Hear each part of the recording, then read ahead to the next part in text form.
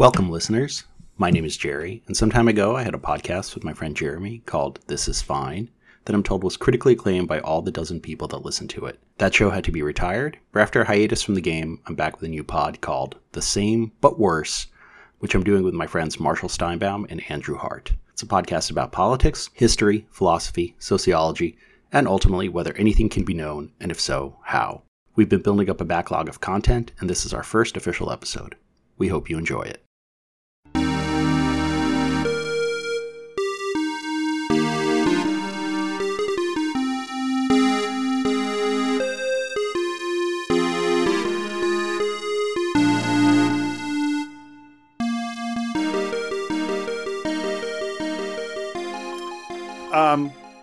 So the basic idea that I had, for this kind of like first, I want to call this like the first inaugural, the real inaugural episode, because I think this is the first one that really has like, a plan behind it and kind of a thesis, is that I wanted to start with like, the sort of like this contemporary debate about, about popularism and sort of all this business of like, whatever, how should Democrats win votes, but not because I want to answer that question about like how Democrats should win votes. I don't think that's that interesting. And I don't think like the practical politics of it are like necessarily something that like are worth discussing as such. But what I'm interested more is in the kind of,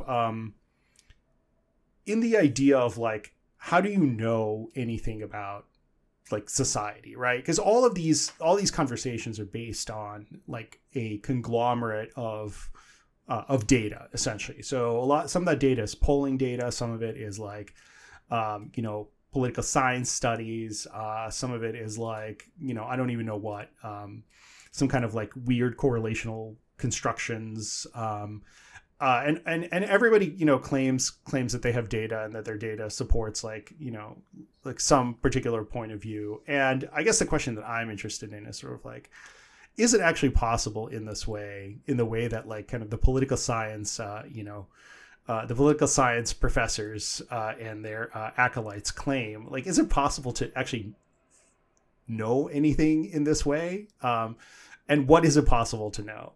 Because my like kind of suspicion, I guess, to lay the cards on the table, is I think that a lot of this stuff is really kind of one step away from just reading bird entrails to try to forecast the weather, and it has very little like predictive utility when it comes to trying to figure out like, okay, what should your politics look like, what should your plan be, all that stuff. So I guess yeah, that's where I'm going with this. I want to know what you guys think, and I had to upload a couple of things to start with, including the sort of the Shore interview and a couple of political science papers, and just kick it over to you. What do you guys think? Well, I feel as a bona fide professional social scientist, I've been called out here by Jerry's provocative claims. I am supposedly a professor of at least some of this stuff, and I would be putting myself out of a job if I said that it was unknowable. I think that what Jerry's bringing up, that where that idea that sort of epistemological nihilism is believable, if not certain, is in this, I mean, certainly in the political realm, but altogether this idea that social science can tell us the answer to some conundrum, or has very strong normative implications for what should the Democratic Party do this week in terms of what bills to propose or policies to support or how to position itself in the next election. I feel like we're in the sort of umpteenth cycle in my lifetime of some young whiz kid political prognosticator being like, you have all of your received wisdom ideas, but I'm the one who's actually read the political science papers, so I know the answers. And without saying that my colleagues in political science don't know what they're talking about, I don't think political science knowledge is able to be used in that way. And I feel the same way about economics, that it is certainly possible to know how the economy works, that's the endeavor that we're all engaged in. But as to what the normative implications of that knowledge are, it's not like this one weird trick from economics is going to give you the key to how to run economic policy. It's not like a one weird trick from poli-sci research is going to tell you how the Democratic Party should win votes or survive or message or whatever it is that David Shor is being hired to do. Yeah, I mean, I was just going to say that I'm kind of reminded when Jerry was talking about kind of setting up the question of like what is the utility or like how do people use data to claim to know things or just any sort of information. I mean, I'm sort of reminded of the David Hume claim that reason is a slave to the passions, that basically like, people form intentions before they and then they exercise their reason downstream of that. And I think that that's pretty evident in like how data or information is mustered in like political arguments, is people have something that they already want to do. I would argue that like centrist liberals, actually the thing that they want to do is to like, to carry out a process as opposed to like reach an end result of that process, which is, I think, definitional of a certain kind of liberalism, which sees the means as an end unto themselves. But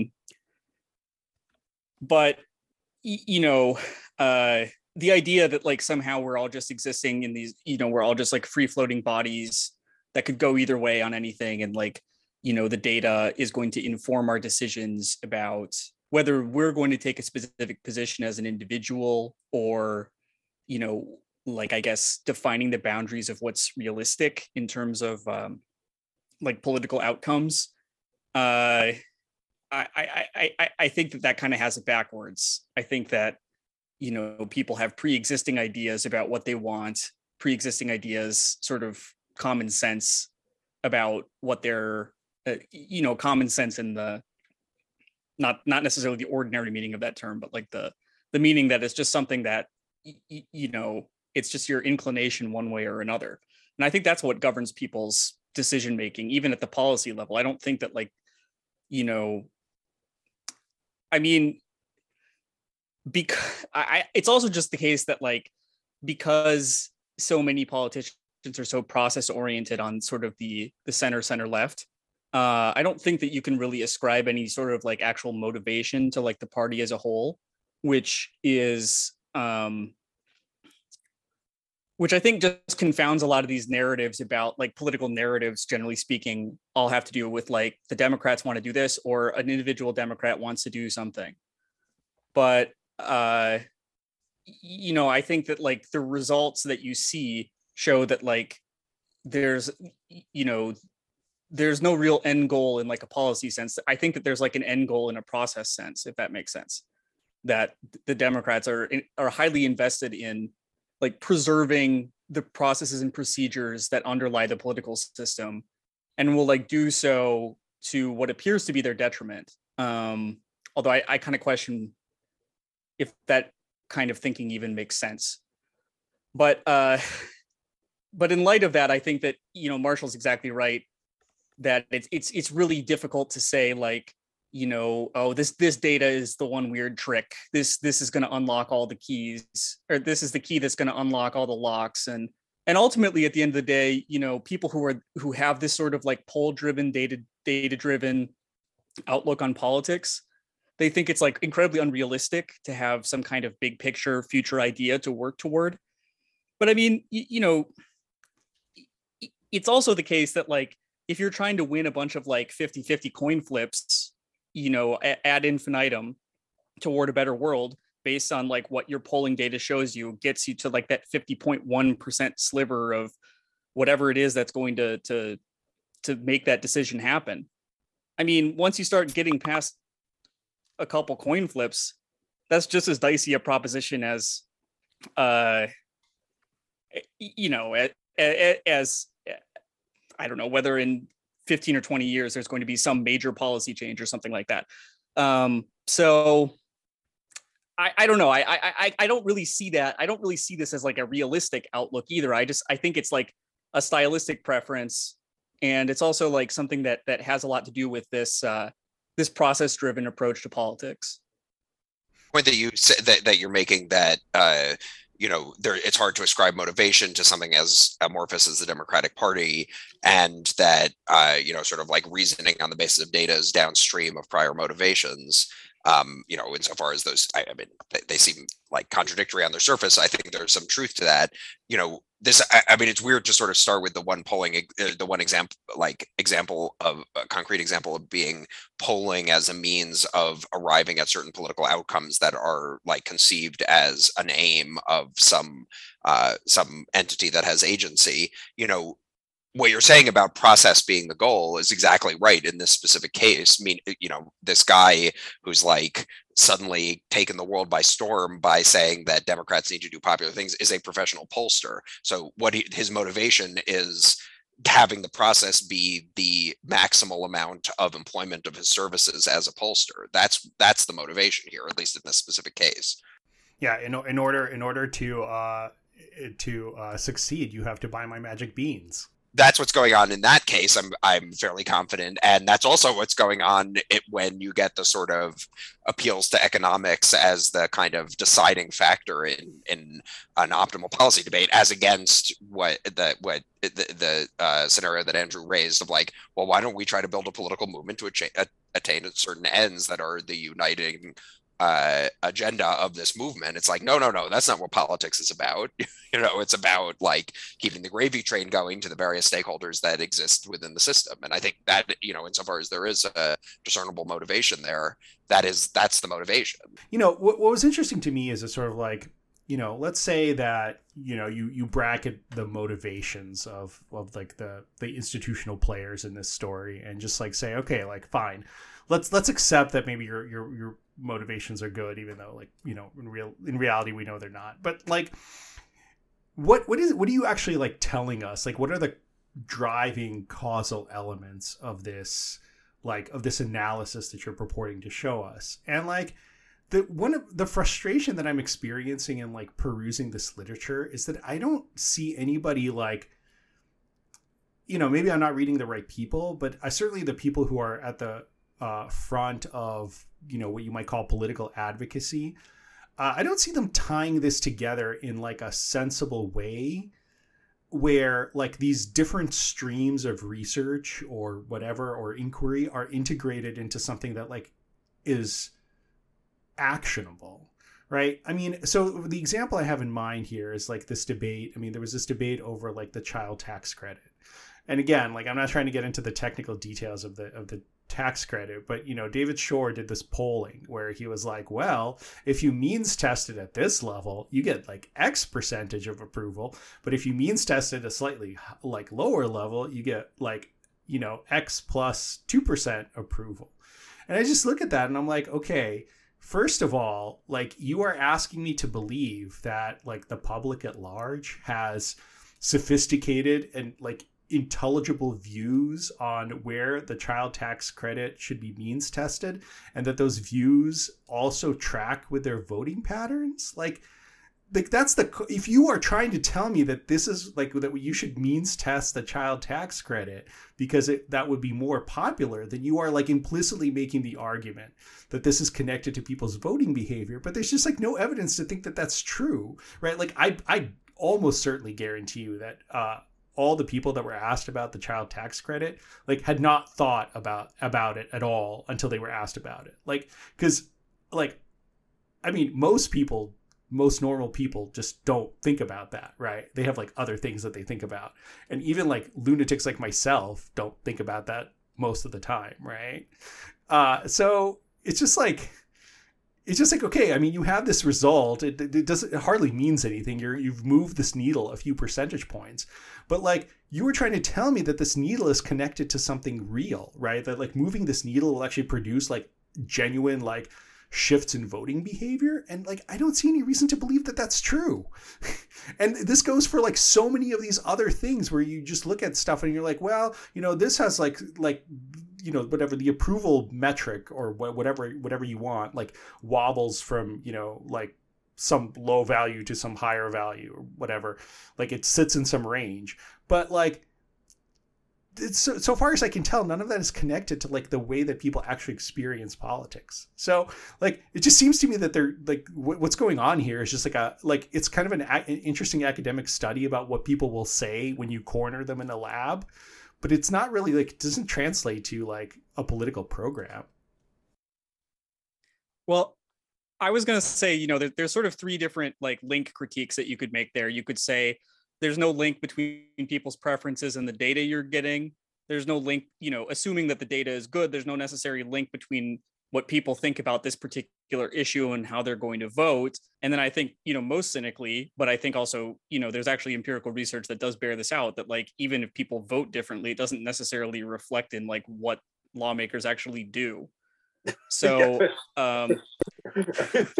so there, but I wanted to go back to the sort of the motivations thing, because I think sort of like superseding all of this is the fact that like no one can really articulate in this sort of atomized in post-enlightenment subject each one of us is the lord of our own brains kind of model of existing in the world as an individual, like what exactly you're supposed to do as an individual, whether that's like an individual voter or going back to the point I was making before, Marshall, an individual who's a member of a party. Because what I was saying is not necessarily, I think it's perfectly like scrutable, like what people's motivations are as individuals within parties. It's like my motivation is, I want to get reelected. My motivation is I want to, stave off a challenge from my left. My motivation is, I want to be the, get be the only U.S. senator ever to get the bulk discount from Hot Topic, things like that. But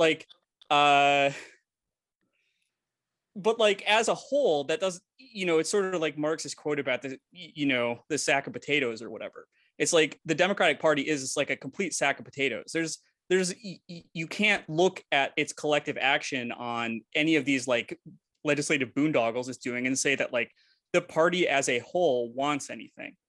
The party is like this, completely disjointed set of like, I mean, it's like it's a trite observation to say that it's like this, incoherent grouping of like a bunch of different interest groups that all are tugging in different directions and stuff like that. But I think that's even a little bit more outmoded. I think that like what we're looking at now is this like everything has become so completely atomized and individualized that it's hard to say like the process by which that forms into any sort of cohesion, whether that's social cohesion or political cohesion within a party. And like, so when people propose like political action or something like that, it's like, what are you going to do? Go out in the streets and protest or something like that. And it's like, well, what does that do? Like we don't have any idea of like, it's like all these punches are just so dulled because it's just like a bunch of grains of sand impacting a large beach filled with other grains of sand. And just, it becomes, I mean, like, and I feel like this is, you can make all those sort of downstream critiques about data, but at the end of the day, it's like, do we exist in a world in which like political change can actually like operate through people like working in tandem, not as individuals, but like as parts of a larger whole? And I don't know if that's, I mean, at least on a national scale, that seems like it's there's not a lot of evidence for it. One of the things that I really wanted to bring in to this discussion was so I've been reading this book by Carl Mannheim, which is called Ideology and Utopia. It's like his master work, I guess you could say. And, if you don't know who Carl Mannheim is, obviously you should just, we hate you. You are a peasant. You should turn off this podcast and get educated. No, I'm just kidding. So Carl Mannheim, for, any listeners who might not know, was a kind of like a Marxist influenced German sociologist, actually Hungarian, but he wrote mostly in German. who like all sensible Jews escaped Nazi Germany when he could, and settled in England. He wrote this book in the late 1920s, early 30s, called Ideology and Utopia, and it's like a really great book because it's got so many like rich nuggets in there that I think really like bear on this discussion. I've been just like going through and highlighting some of my favorites. The way that this book starts out, by the way, it's just great. The very first sentence is, or like the very first short paragraph. This book is concerned with the problem of how men actually think. The aim of these studies is to investigate not how thinking appears in textbooks on logic, but how it really functions in public life and in politics as an instrument of collective action. So there you go. Like, how's that for for a banger of a thesis? Well, and of course, typical of left political theorists, it's men. How do men think? How do men think? Of course, yeah. So I will say that there are things in here which are sort of dated, particularly. I would say, not just in terms of, let's say, gender relations, but also in terms of like history. There are some things here that he says where I was like, I don't know. I don't know if I quite believe that. He's really down on the Middle Ages. Well, that's not entirely true. I mean, I think his discussion of like, the stifling uniformity of thought during the Middle Ages is maybe a little overblown. I think we know a little bit more about that stuff now, and it's not as true. But he's got a lot of important things to say about the number crunchers and their and their number crunching. In the very first chapter of the book, he talks about the development of like empirical methods for studying sociology and for studying politics. And so I think this is entirely recognizable as the advent of things like surveys and various other social science experiments. Of course, they are not quite as sophisticated in Mannheim's time as they are in ours, but nonetheless, they are known to him. And he writes, "It is true that much that is new was discovered by the new empirical methods. They enabled us to gain insight into the psychic genesis of many cultural phenomena, but the answers which were brought forward deflected our attention from the fundamental question concerning the existence of mind in the order of reality. Especially was the unity of mind as well as that of the person lost through the functionalization and mechanization of psychic phenomena. A psychology without a psyche cannot take the place of an ontology. Such a psychology was itself the outcome of the fact that men were attempting to think in framework of categories which strove to negate every evaluation, every trace of common meaning or of total configuration. What may be valuable for a specialized discipline as a research hypothesis may, however, be fatal for the conduct of human beings." Anyway, I thought that I was digging for that quote while Andrew was talking, because I thought it was really bears on this discussion. It really drives home kind of the distinction between, okay, like what you're doing, as a matter of just like formal research, and how that actually translates into any kind of like collective action or collective thinking or any of that sort of thing. What makes us think that these are two things that are connected at all? Well, they might not be. Yeah. I mean, we've got a methodology of positive social science, and then sort of the trappings of those things and some of the same lingo and jargon taking place in the political sphere. And then both Mannheim and us in this conversation are saying like, look, you're doing it wrong. But it's like, that's not what you're doing. You're not doing the same thing in both spheres. You're just using some of the same lingo. Yeah, but I think the claim that I think a lot of people would be making, right? I mean, at least the way that I read kind of the shorists, if I can call them that, to be making, is that they are the same thing, right? I mean, like they're making strong positive claims or of some sort for their discipline and for their research. And I'm trying to sort of like, I guess, approach it from the angle of like taking it seriously. Like I'm not saying I agree with those claims, but I'm saying that I think it's fair to say that they are claiming it.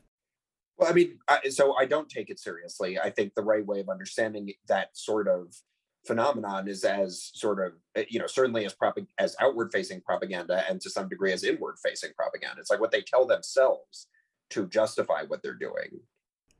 There's no way of obviously like kind of really knowing their internal their internal states on this matter. Like I'm trying to sort of like arguendo accept at least the proposition that they're kind of, let's say they're high in their own supply, right? And like that they really do believe whatever it is that they're saying, right? Like, granted that this is true, like what can we say about it as like a system of thought? I mean, as usual, I'm not as generous a critic as you may be, Jerry. The generosity does not come because like I feel generous towards them or like even intellectually. It's just that it provides like an interesting jumping off point for like other questions that I'm interested in, because you could obviously say, and I think I agree with you, like in a normative sense. I think a lot of this is bad faith. I think a lot of this is also like just internal posturing for the consumption of like other party elites. Like all that is true, but it's like if you start from that premise, then you don't go anywhere, right? You just say like, okay, well, we don't have to take these people seriously. And like I'm saying, like I don't think you have to take these specific people seriously. I'm just trying to like get at the system itself that they are like representing. The people who are purporting to do whatever the the equivalent of, I don't know, like the Asimov psychohistory or whatever you want to call it, right? Like they I mean, maybe they wouldn't make a claim quite that strong, but that's kind of how I read them. So I'm interested in this as what it tells us about like the knowability of social knowledge in general, I guess, not necessarily in them specifically. That's what I'm saying. Well, that way of phrasing it makes it, brings us, I mean, it followed like squarely into the realm of positive social science. And this is not a very good example of positive social science. I don't know if that's the realm we want to operate in, though. I mean, I'm happy to talk about when you say positive social science, like, what do you mean by that? Well, like, is the social world knowable through the mechanisms by which social science seeks to know it? Yeah. Like, right. That seems more interesting to me than the question of like, how many subscribers does Matt's Substack have? Yeah, I mean, that's a very interesting subject to discuss. I'll say one last thing then finally about this entree into it, which is, part of the Mannheim quote you read is about, it says, politics is about collective action leading to some sort of political outcome. And then these people are here and they misunderstand that. It's like they're doing something else. The people Mannheim is criticizing and their latter-day imitators, that's not what they think politics is about. Whatever they think politics is about, it's not collective action seeking to bring about some change in the world. And so the question is, so it's like, okay, is the social world knowable through the mechanisms by which social scientists seek to know it? That is an interesting question on its own account. I would say, and then there's the question of like, is however we would seek to know the world useful to the political endeavor of collective action bringing about some political outcome? Another interesting question. I would sort of cleave off this particular weaponization of that idea, because I just fundamentally don't think that that's what they're engaged in. So it's not useful to engage with it on those terms. Like, yes, let's talk about whether the social world is knowable. Let's talk about whether knowing the social world is useful in a political sense. Let's not talk about this stupid weaponization of the same jargon. Okay, so I do want to get back to that, but I also then want to ask a question of like, what do you think that they are doing? I guess is a interesting question. And like, what do you think they would say that they're doing, right? Because I think that if you ask them, they would at least make some sort of positive claim for their profession, for their practice, whatever it is that you want to call it. Like, so, like, what do you think it is like that they're actually, I mean, other than the self-promotion aspect, like, what do you think that they're actually engaged in? Like, what's their project look like? I think you put it right when you said they're posturing before other elites in a sort of elite status competition that has nothing to do with what we would conceive of as politics. I mean, it's politics in the sense of sort of who's on top in a small little, somewhat prestigious and high profile social world. It's political in that sense, but it's not about collective action to change the world, to affect the political system, to bring about some change in how the world works. And I would also say, like, on some level, they'll just tell you what they're doing, like, whichever iteration of the statistics wonderkind Sean McElwee was, his thing was called Data for Progress. And it still exists. I know, but I mean, it's like, it's a classic, like, progress is in and of itself its own reward. Progress toward what? Well, who the hell knows, you know?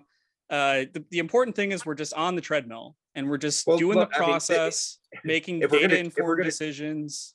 Like, if we're going to dwell in this world, you know, I met David Shore. I met him at a bar with Sean McElwee and Matt Iglesias, and they're all engaged in the same endeavor, which is elite posturing. And moreover, the premise behind Data for Progress is, as far as I can tell, antithetical to what Shore stands for. So I don't understand how they're like seemingly still friends and you know, like part of the same coterie, because I really don't get what's going on. The premise of Data for Progress was polling is bullshit. So what we're going to do is come up with polls that just say that whatever our agenda is popular.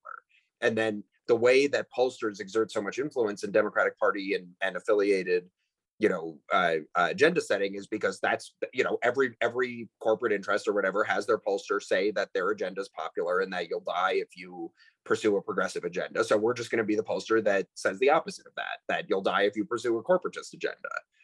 As far as I'm concerned, that's a perfectly defensible way to engage with the political system. It's an accurate reading of the political economy of pollsters in the Democratic Party infrastructure and apparatus, and it's appropriately cynical.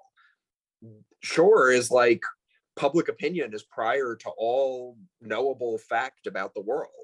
And I, the unique, you know, guy with a crystal ball or whatever, you know, access to the greatest polling data, am the one who, as you say, you know, could sell you the magic beans that will tell you what public opinion is and therefore map out the route, you know, the normative political path that you should travel down. And like, that's the opposite of what Data for Progress was about. So I don't know where things, I mean, as far as I'm concerned, they've all basically gone down the rabbit hole of, you know, I would like fat consulting contracts from the interests that pour money into the Democratic Party because they're anxious about Trump or whatever it is that you know, funds wealthy people to just piss their money away. Yeah, and I mean, I would credit the idea that, like, you know, the main commonality between all of this, you know, every iteration of the stats boy who comes along is that eventually they become, you know, interested in that sort of elite signaling that allows them to, you know, ride the crest of the wave for as long as they possibly can and get lucrative contracts for as long as they can. And that does seem to be the sort of the common feature of all these things. But I think on some level, they're also all doing the same thing, even if the way they do it is a little bit different and in a more future oriented way, I guess, or like more, I guess, I don't even know what you'd call it, but it's not necessarily completely pointed at self-interest, but it's all about like upholding some kind of process by which, you know, the widgets that they produce, the polling data, you know, goes into the politics machine, and then the good politics come out of it. And honestly, like, you know, it's sometimes kind of unclear, like what I was suggesting with Data for Progress, even inherent in the name, it's not even necessarily clear. It's almost like it maybe is supposed to go without saying what the progress is, or like what, you know, what the good politics that are supposed to come out the other side are. But like, you know, really at the end of the day, what it's about is creating this assembly line style of politics where you just put the data in the machine, and then the politics machine does this work, and the, you know, dun dun dun, all that music plays, and then at the end you got like the little, you know, machine stamping out the good policies or whatever. And but you know, this whole focus on politics is about the process to get there, not necessarily about like what the things that are being stamped on the end of the assembly line are. Yeah, of course not. Guys, progress is when the progress index goes up. What is so hard about this? That anecdote about like, oh, you know, more stringent means testing of the child tax credit gets you 4 points of public opinion says that as clearly as anything would. Right.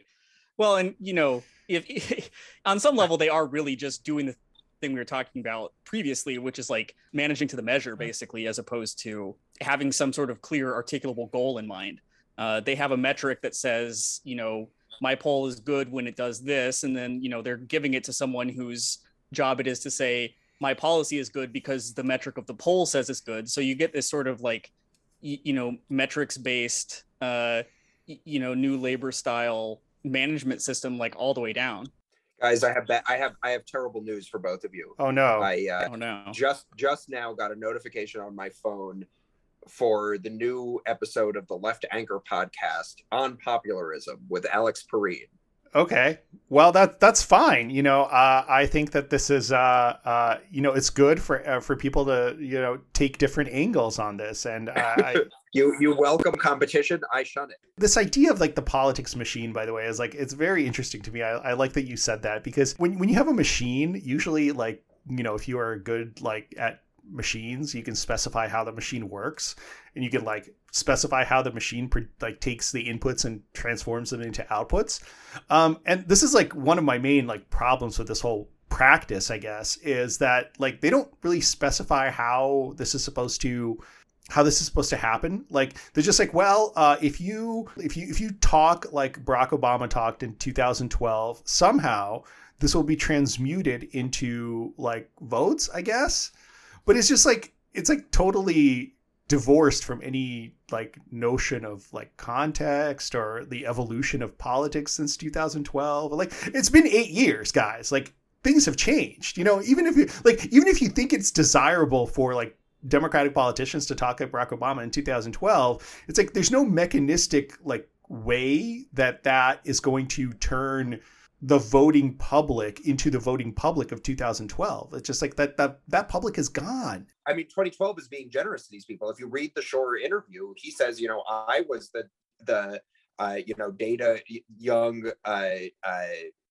data guy on the 2012 Obama campaign, and like we were fighting with the dinosaur consultants who'd worked for Clinton in the 90s, and they were telling us like, oh, we don't believe your data. In reality, the electorate hates Black people. So you have to hate Black people as part of your campaign. And Shore basically says, I thought they were ignorant dinosaurs who hadn't kept up with the changing times then, but now I think they're right.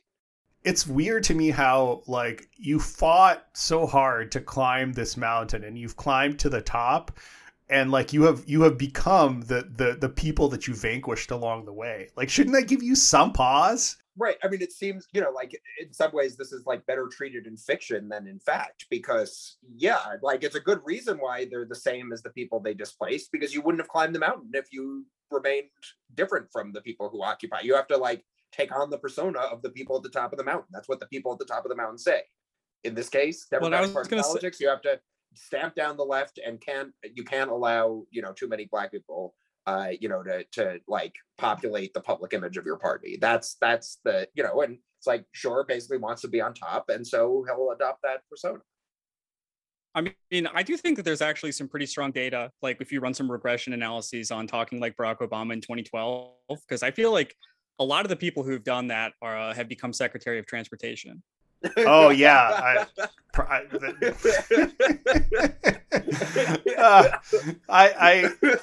so like in the course, I mean, this is just like a funny anecdote, but I put this in this documentation in the like the shared resources folder. But like in the course of like kind of gathering my materials, I remember that there was this like one tweet from actually it wasn't Shore himself, like it was this guy Matt Grossman, who's like a political scientist at Michigan State, I think. He tweeted out this like thesis that just came out, I guess, in this year by somebody from UCLA, and the thesis had to do with basically like how like the changes in the ways that like Democrats and Republicans have like the rhetoric that they've been using, and how like she thinks that this drives like effective polarization. But the funny thing about this is that if you dig into it, it's word count data essentially from the party platforms, but it's literally just like a list of like terms that she put together where she was like, well, this term means that like Democrats are talking more about racial minorities, and this other term means that like Republicans are talking about liberals. She just like did a word count of those things and then like plotted them on a chart. I was like, this doesn't mean anything. You can't like take this to the bank. You can't cash it out in terms of like any sort of political program, because it's just like these are just word counts that you did based on your own criteria. They don't reflect anything about the underlying political context in any of the things that you're studying. I don't know, like it has no connection, no sensible connection that I can see to like a genuine, either like a political program or like a proper analysis of like what is actually happening like in politics. Well, this sort of brings us back to the realm of, is the social world knowable, and is the methodology by which social scientists seek to know it a way of getting at its truths. I don't know if you're familiar with the research of Shapiro and Jenskow about political polarization. It sounds like what you're describing, that thesis is informed by the research. So they're basically saying you can measure polarization by the usage of certain words. And it's a little bit better than I say these words are more polarized than these other words. It's like, trying to like anchor the words that are used to the political identity of the people using them, and then seeing who in the media uses those words, to measure polarization in the media. Anyway, their big conclusion from this methodology is that media has only become more polarized in response to the polarization of the electorate and not the reverse. And so, as an example, and those authors are not seeking to use their research to like affect political outcomes. So I do think that like their effort is more in the realm of social science than what we've been talking about mostly in this conversation to date. But I notwithstanding that, I think it fails fundamentally. I mean, we have other methodologies that show polarization being driven by media content and propaganda, and like the methodology employed by those authors, I think, is like just unsuited to the task, where what economists conceptualize as preferences are not stable over time. For sure. So, you got to have to, to make that methodology work, you have to say like, there's like beliefs that are properties of people, and then there's language that is properties of media organizations or something like that. And, and then the sort of the hypothesis that you're testing is like, the beliefs, the language employed by media organizations is either posterior to the beliefs of people or the reverse, something like that. And they the hypothesis that they end up endorsing is that the language used by media companies is posterior to the polarization of human beings. But like that very like stark methodological individualism, isn't suited to studying the subject that they're setting out to study. And so like we have other information from, non-economic type of social sciences, like, kind of more what might be called big data. I don't know if it's like data science or something like that. That's like, you can see people migrating and adopting different behaviors as a result of what media and information they're exposed to. That's just like better suited to answering that question.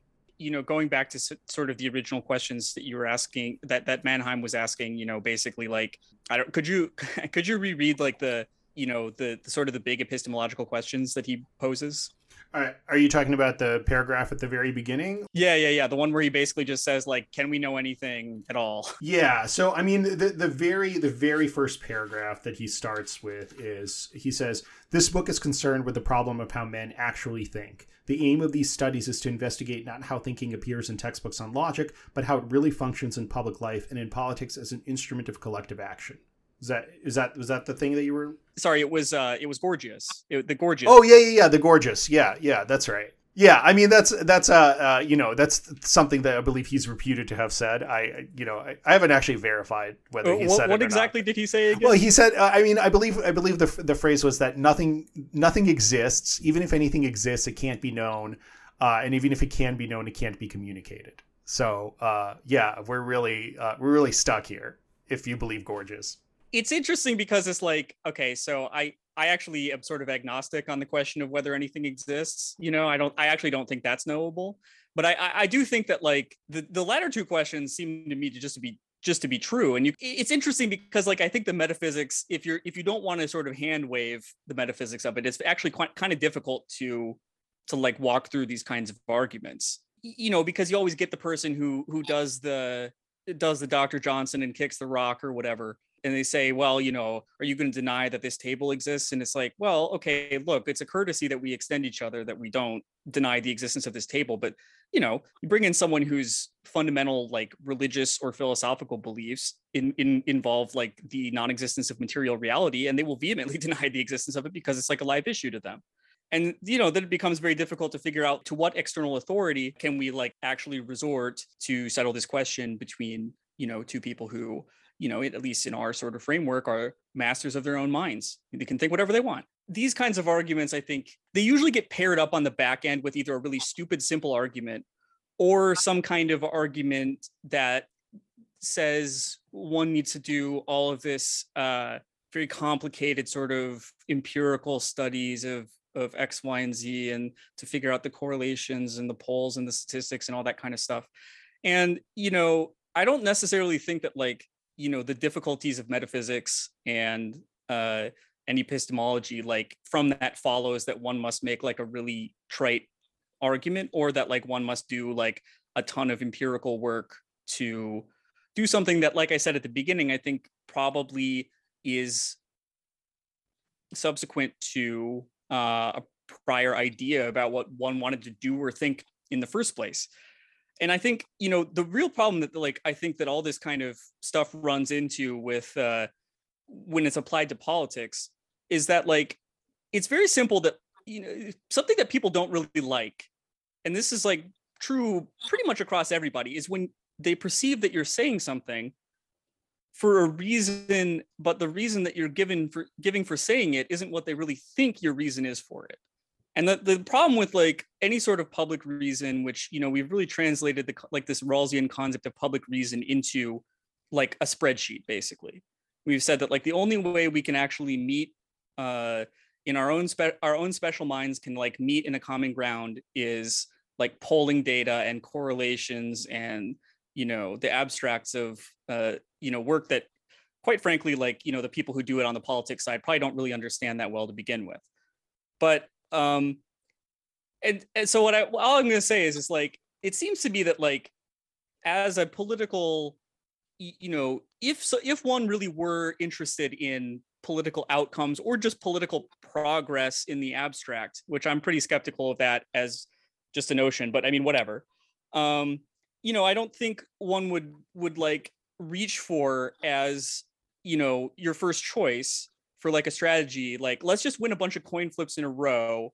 And the way we'll do it is we'll want to do one thing, and then we'll say we want to do that, but not for the reason that we really want to do it. And it'll be also like facially obvious to everyone else that like the reasons that we want to do this are not the reasons that we're stating.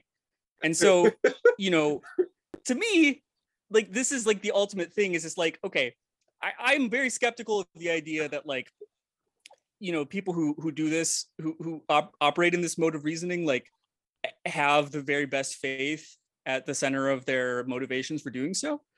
But even to the extent that they have some good faith, that they really do want certain kinds of outcomes, it seems to me that like, this is just a completely foolish way of doing it. And in fact, like, it's interesting that like the cudgel that they reach for when they're trying to argue with someone who actually has like firm convictions in mind is to say, oh, you're just a utopian, you're unrealistic, you'll never get that done. It's like, okay, really, you're going to win 15 coin flips in a row by lying to people? We're going to lie to the voters, but we're going to do it really badly so that they can tell we're lying. I just like as you were talking, yeah, exactly. and as Marshall was talking, I had it's like I have this Mannheim bit queued up, which is like just so perfect for this. Anyway, here he goes. We have already shown elsewhere that the development of modern science led to the growth of a technique of thought by means of which all that was only meaningfully intelligible was excluded. Behaviorism has pushed to the foreground this tendency toward concentration on entirely externally perceivable reactions and has sought to construct a world of facts in which there will exist only measurable data, only correlations between series of factors in which the degree of probability of modes of behavior in certain situations will be predictable. It is possible and even probable that sociology must pass through this stage in which its contents will undergo a mechanistic dehumanization and formalization, just as psychology did, so that out of devotion to an ideal of narrow exactitude, nothing will remain except statistical data, tests, surveys, etc., and in the end, every significant formulation of a problem will be excluded. All that can be said here is that this reduction of everything to a measurable or inventory-like describability is significant as a serious attempt to determine what is unambiguously ascertainable, and further to think through what becomes of our psychic and social world when it is restricted to purely externally measurable relationships. There can be no longer any doubt that no real penetration into social reality is possible through this approach. I mean, like, I think he had these guys' number like 100 years ago. You know, there's a language of progress in there too, and it says, you know, it's sort of, as a lot of early 20th century and late 19th century things like to do, deposit like a sort of, not necessarily cyclical, but like a theory of stages of upbuilding towards some kind of like supervening outcome of, you know, some kind of human process. But the thing that I'm struck by is, and Jerry, I read you this quote after Marshall left last time, but I'll read a shorter version of it now, which is a quote from Edmund Burke, where he's talking about the death of Marie Antoinette, and he says, I thought 10,000 swords must have leaped from their scabbards to avenge even a look that threatened her with insult. But the age of chivalry is gone. That of sophisters, economists, and calculators has succeeded, and the glory of Europe is extinguished forever. The thing that I'm struck by is, like, first of all, aside from the stuff about the glory of Europe and the subject being Marie Antoinette, like, that is the fundamental sentiment of, you know, a lot of these sort of left sociologists like Mannheim. And you still see this.